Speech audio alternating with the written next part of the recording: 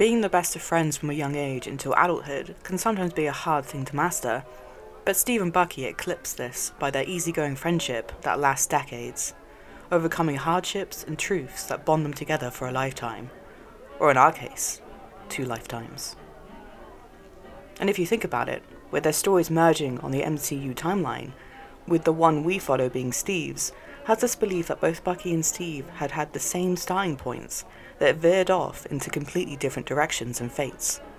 Almost as if to present the theory that Bucky, being best friends with Steve, was representing an alternative series of events that Steve did not get to witness or have to be subjected to.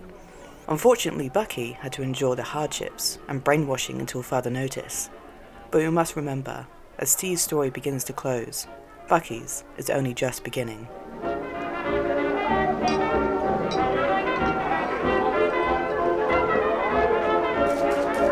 This is 2 takes, and this is 1 shot, an analysis of understanding the characters Steve Rogers and Bucky Barnes. Spoilers might be ahead.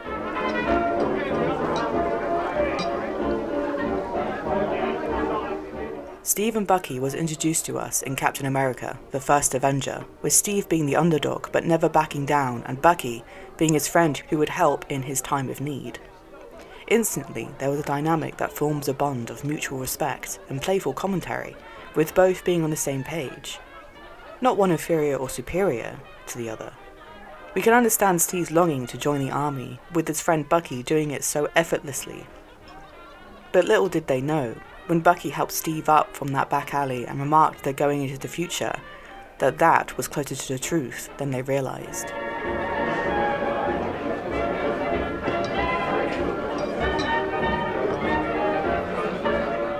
It is interesting to think about the correlations of what happens to both characters and how accepting they are of each other's differences that mark a bigger impression on their own lives. Take for instance the moment Bucky is saved from the Nazis in the first Captain America film, and seeing his friend after he took the serum and became the epitome of Captain America that we all see and love. Bucky's first reaction was immediately a snide comment, almost comical, which breaks down the barriers and forms an acceptance of Steve's new form almost immediately. And then, later on down the MCU timeline, we have Steve, in Winter Soldier, trying to make Bucky remember by not fighting him, saying, "I'm with you until the end of the line," which sparks something in Bucky. But going further, Steve accepts all that Bucky has done in his past as brainwashing. And so, the moment Tony Stark sees footage of Bucky as the Winter Soldier killing his parents, Steve is right at his side, never wavering, and choosing his best friend that sparked a civil war of sorts between the ranks of the Avengers.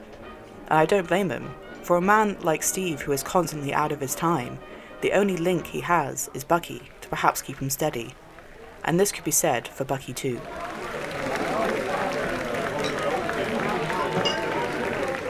They both had an interesting ride of a life, I admit. We follow Steve as he willingly receives a serum whilst in the background, Bucky is given it unwillingly. We follow Steve as he forms alliances, chooses his battles and fights for what he believes in, and in the shadows we realise that Bucky has been brainwashed to become the Winter Soldier, the assassin for Hydra for decades, whilst Steve was in the ice.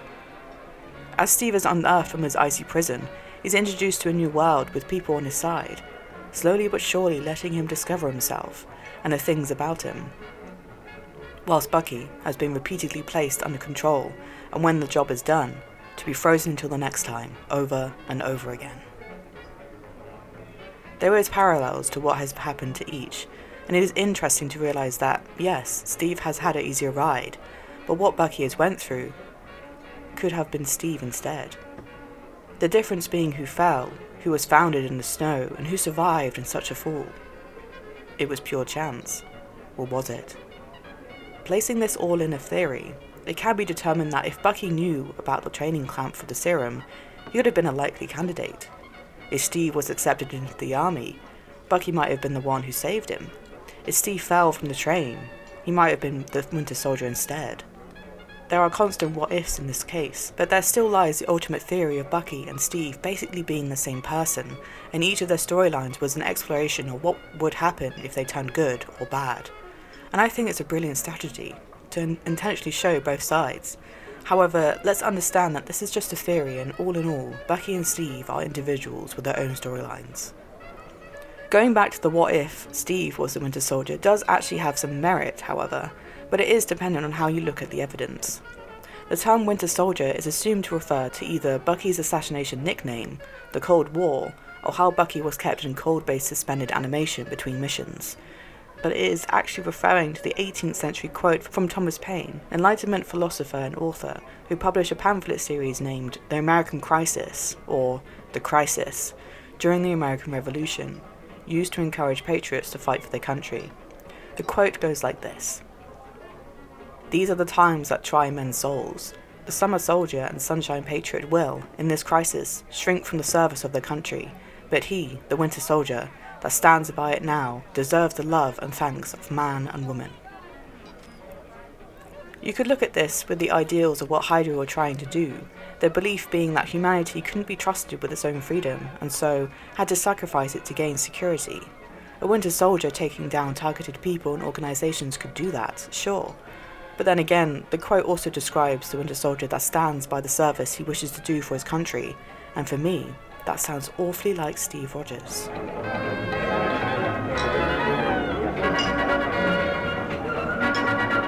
When it comes to Bucky's reappearance into Steve's new life in the future, it is intentional because of the way Steve is thinking when it comes to people in power, the government, and how things are done for the people of America. In Winter Soldier, Steve, like I said in my other episode, is not just following orders, and goes what is true in his heart and head.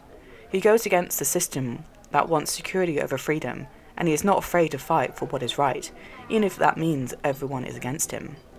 This questioning of the system has Bucky come into play as the main chess piece of the puzzle of what Hydra has been doing behind closed doors, and it's interesting how Steve had not heard of the Winter Soldier until now, and yet Black Widow has been chasing him, observing him for years it seems. Bucky as the brainwashed assassin is the personification of things going wrong in the government, and because it's Steve we're talking about here, he pushes up his sleeves, gets to work in making it all right again. Suddenly knowing it's his best friend deepens that need to reconnect and help his friend in need. A few conversations present the conclusion of Bucky being brainwashed, and Steve has no hard feelings against him, and for whatever he has done in the past. He is backing his corner now, like Bucky backed him in the past. Another first for Steve that involves Bucky is when Thanos snaps his fingers. Bucky is actually the first one to be eliminated, presenting the same sort of conclusion, that Bucky is there to show something is wrong with whatever is happening around them.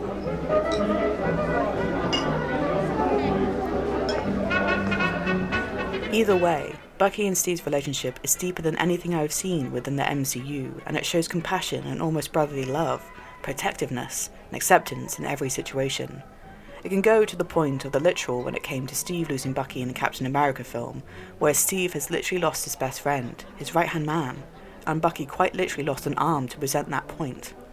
And to take it one step further, the replacement of a metal left arm could emphasise that Bucky is still Steve's right-hand man, still faithful, and still the same lovable character we have grown to love.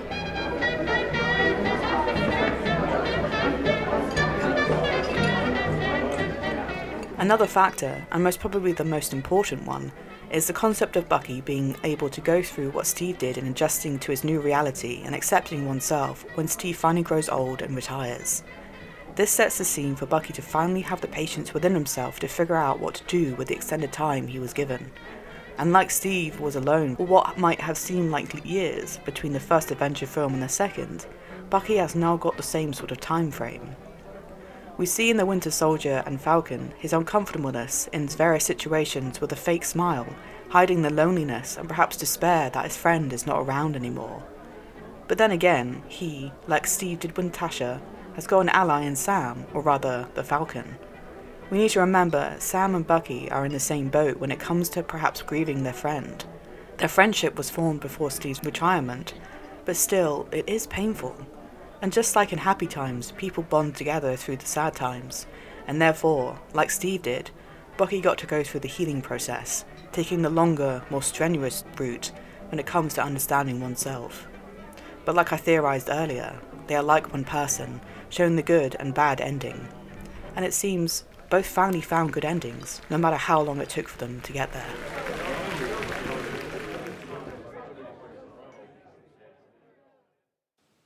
If you enjoyed what was said, Please follow me on Anchor, Spotify, and other podcasting platforms to never miss an episode.